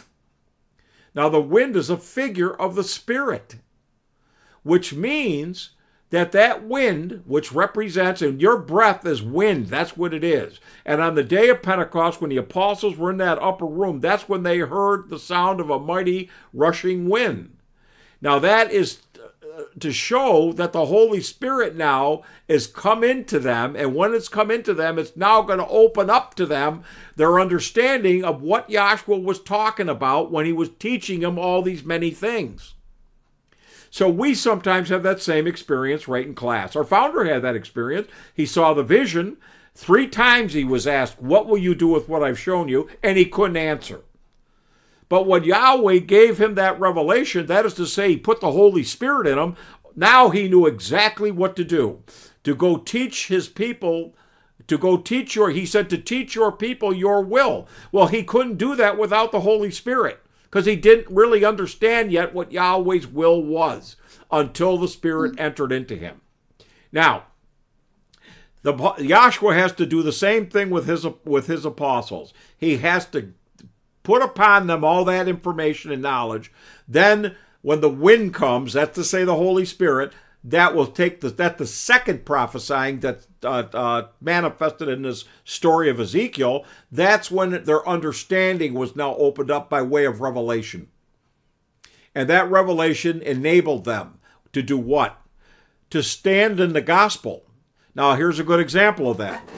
Peter, when he had heard all these things Joshua said and was with him and saw him do many miraculous things, the night that they took Joshua out, Peter went out there and they saw him and said, well, weren't you one of his disciples? He said, oh, I don't know the man. 3 times he denied Joshua because he didn't yet have a revelation and he didn't have the strength of conviction in him yet. And he's still having fear. And therefore, he did those things. And we know what it says, that he wept bitterly because he did it. But we know that Joshua told him that, that Lucifer desired to have him so that he might sift him as wheat. And he said, when thou art strengthened, he said,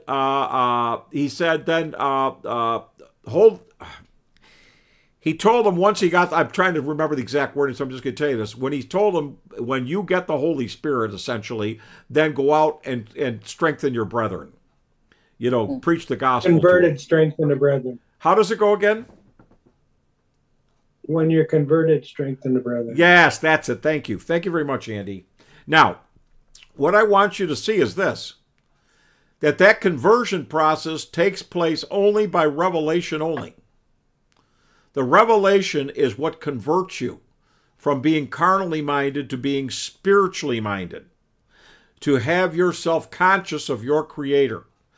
So, here's why that's greater than what Joshua did with Lazarus, because once you receive the Holy Spirit through the foolishness of preaching and you receive a revelation, you will never change. You will never come off of that, in other words.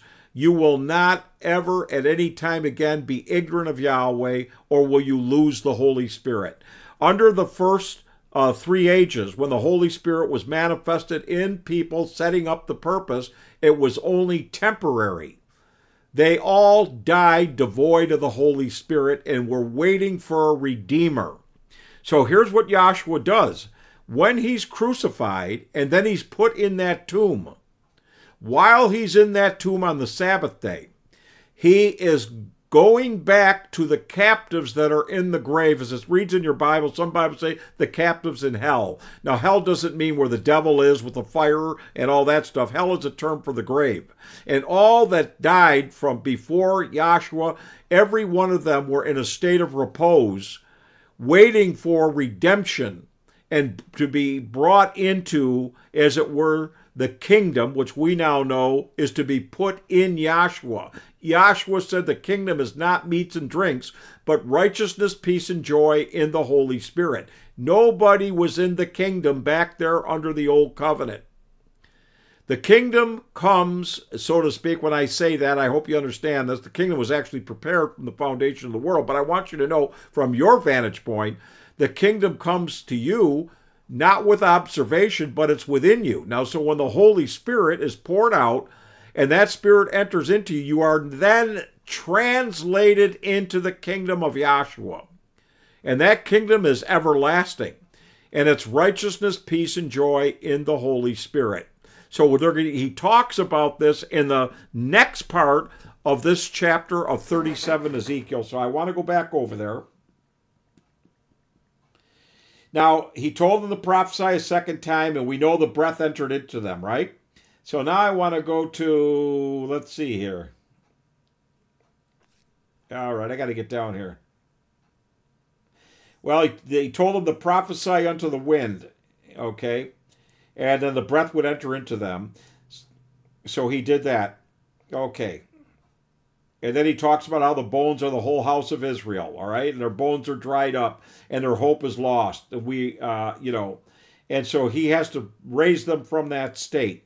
And they have to stand. Now, what they're going to stand in, it's not a question. I mean, we see the manifestation of you getting up on your feet as standing. That's a manifestation. But the reality is, when you're able to be grounded in the gospel or the truth because of a revelation, has put such conviction in you that you cannot be moved off of it. Nobody could take it away from you. You cannot walk away from it. You are grounded in it. Our founder once said, if you ever catch on to what I'm talking about, he said you're going to die just that way, which means it'll never leave you and you won't leave it. All right, hang on. I want to get down here. All right. After he does this, let's go to verse 13 for a minute. Ezekiel 37:13. Yeah. And ye shall know that I am Yahweh when I have opened your graves, O my people, and brought you up out of your graves. Now, the graves in this case are not the earth that you're going to be buried in if you should die. That's what we think of. We think that all these graves are going to open like on a Halloween show, and these people are going to come up out of the ground. The grave is you being dead in your sins, and you being, your body is made from the dust of the earth, and your inner man is dead and buried down inside this body. Now, your soul is going to be liberated from this physical state and this physical body to receive an immortal, glorified body at the end of this age. And once you come into class, though, here's what's happening. You are literally being translated into the kingdom. And I'm talking about your soul, not your physical body. You are already in a state of everlasting life.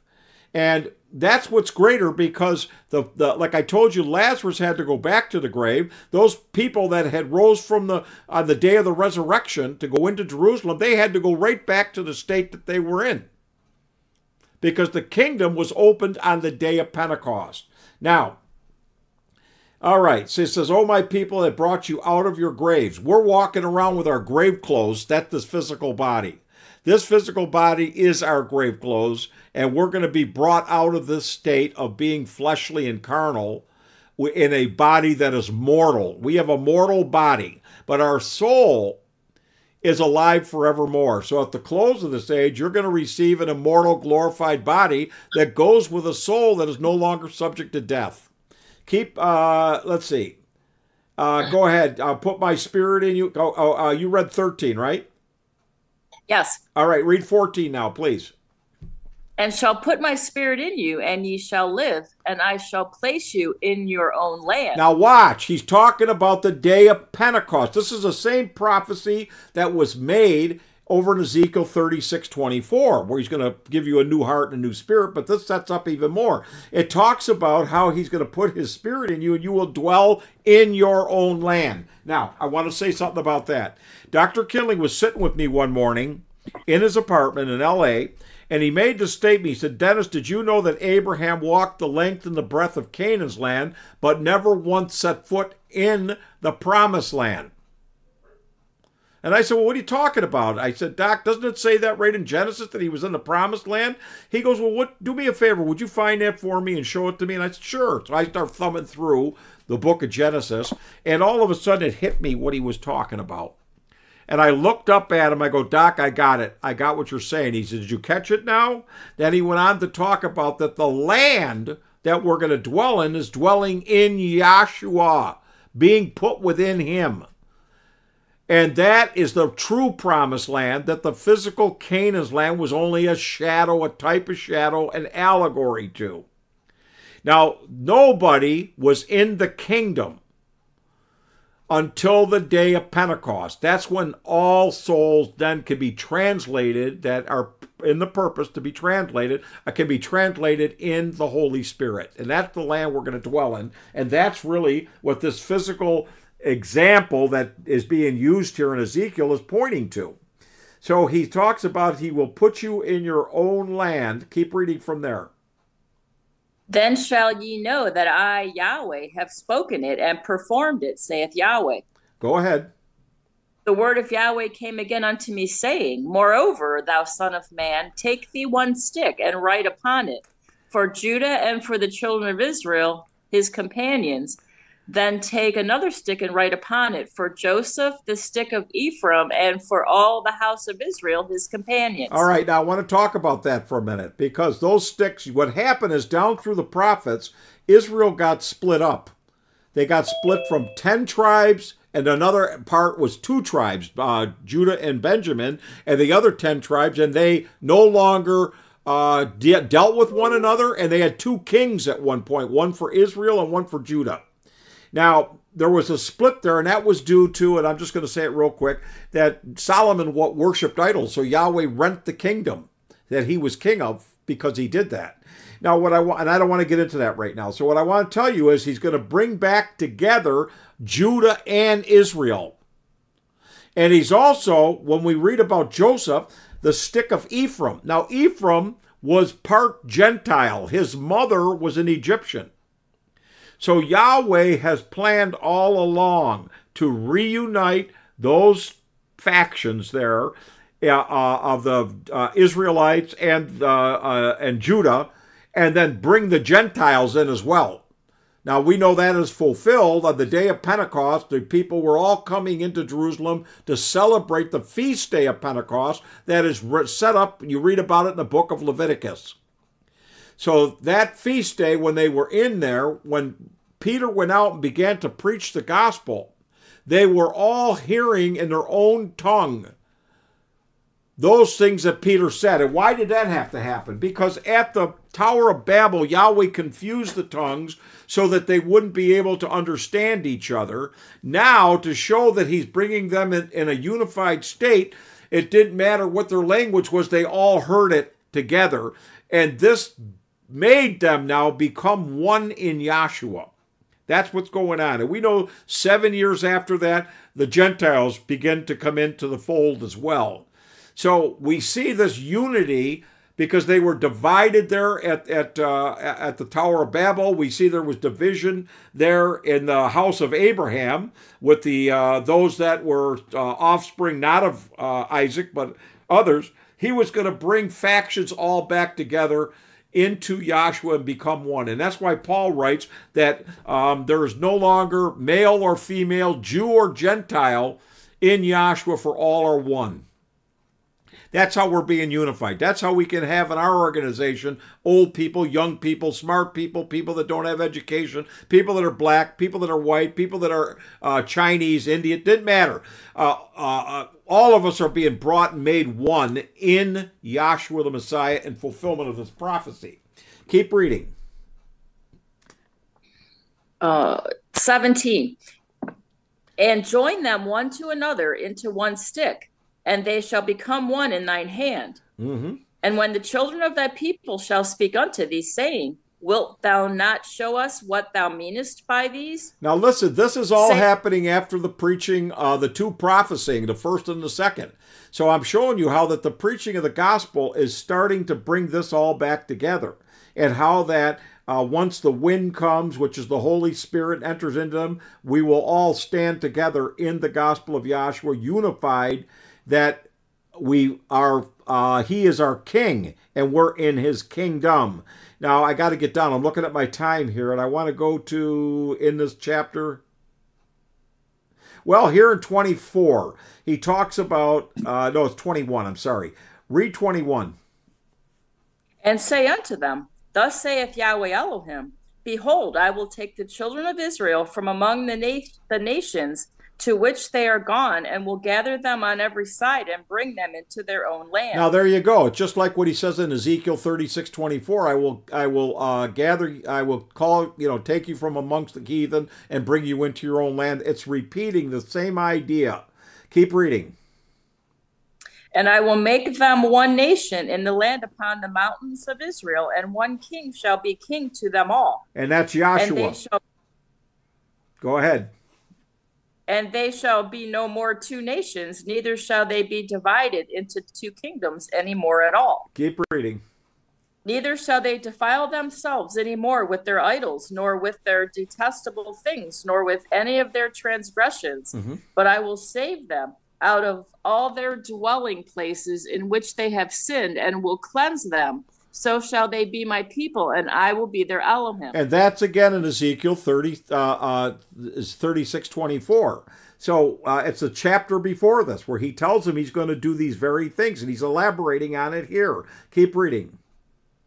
And David, my servant, shall be king over them, and they shall all have one shepherd.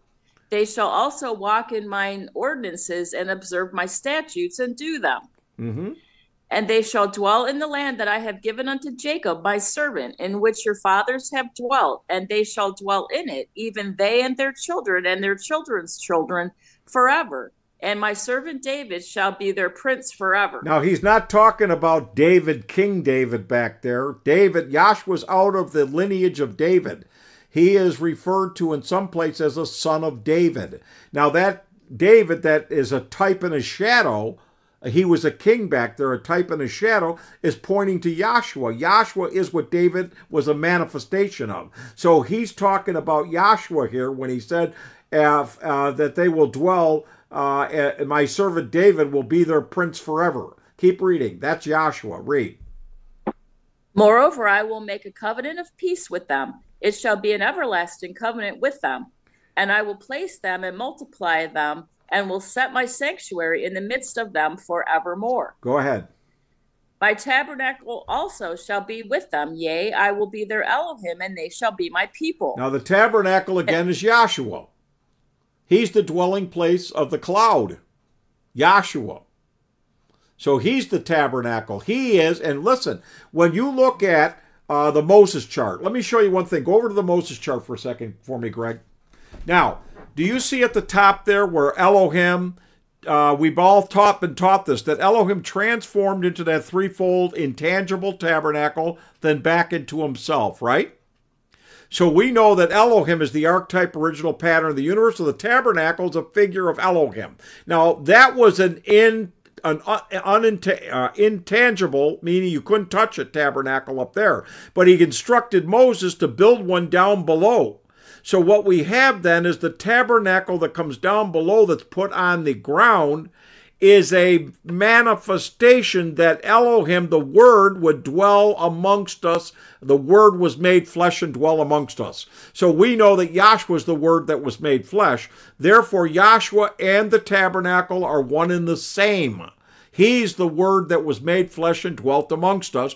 Or in other words, Yahweh Elohim showed he was the tabernacle, and now the tabernacle has to be constructed in the physical. That sets up the witness in the law that Yahweh Elohim would manifest in the flesh, which was in Yahshua the Messiah. And so, keep reading. And the heathen or nations shall know that I, Yahweh, do sanctify Israel, when my sanctuary shall be in the midst of them forever. All right. So here's what I'm trying to get you to see. Everything that Yahweh illustrated back there in types and shadows and allegories down through your Old Testament is pointing to a spiritual reality of the unity of the Spirit and the recipients of Yahweh's great glory and mercy and kindness and salvation, eternal salvation to our souls. It's all a type and a shadow of what is happening now since the day of Pentecost. So he has to put away the manifestations because the manifestations were already provided down through the law and the prophets. He doesn't have to now continue in manifestational worship. We have to go back to the law and the prophets to show those witnesses, that's what those manifestations are, of what the new covenant is and what the spiritual doctrine of Yahweh really is, so that people can use that manifestation to comprehend Yahweh's doctrine, which is spiritual, so that we can worship him in spirit and in truth. That's what it's all about. So I'm just trying to put together for you this whole thing and show you how your soul was purposed by Yahweh to be put into the creation in captivity to the mystery of iniquity, only to be delivered by him and brought into your own land, which means to be put back in Yahshua. And Doc once put it like this. He said when Eve was within Adam, she was protected. But once she came out of him, he said, then she fell prey to the devil. He said, now the way we got to fix that is we got to get the woman back in the man. Now our souls are the bride of Yahshua. We are being put back into our husband that we came forth from to begin with. And we are being glorified in him. We are being covered with his righteousness. So we are, by purpose, Yahweh's souls that he is shedding his kindness and mercy on and glorifying us with his own self so that we might know his great, if you will, generosity and mercy towards us and kindness towards us. This is what it's trying to reveal as his own nature that is back in that state of what we call pure spirit that is now manifested through his purpose. So I hope some of this hit home. I hope it made some sense. I could have elaborated a lot more, but some of these classes, we could take hours to break this stuff down. But I want to give you an overview. I want you to see how this thing works and catch on to it. I hope you got something out of it. And if anybody has, any questions they want to ask me about any of the things I said tonight, feel free to contact me, and I'll be more than happy to try to answer them. With that, I'm going to turn it back to the moderator and wish all of you a peace in Yahshua.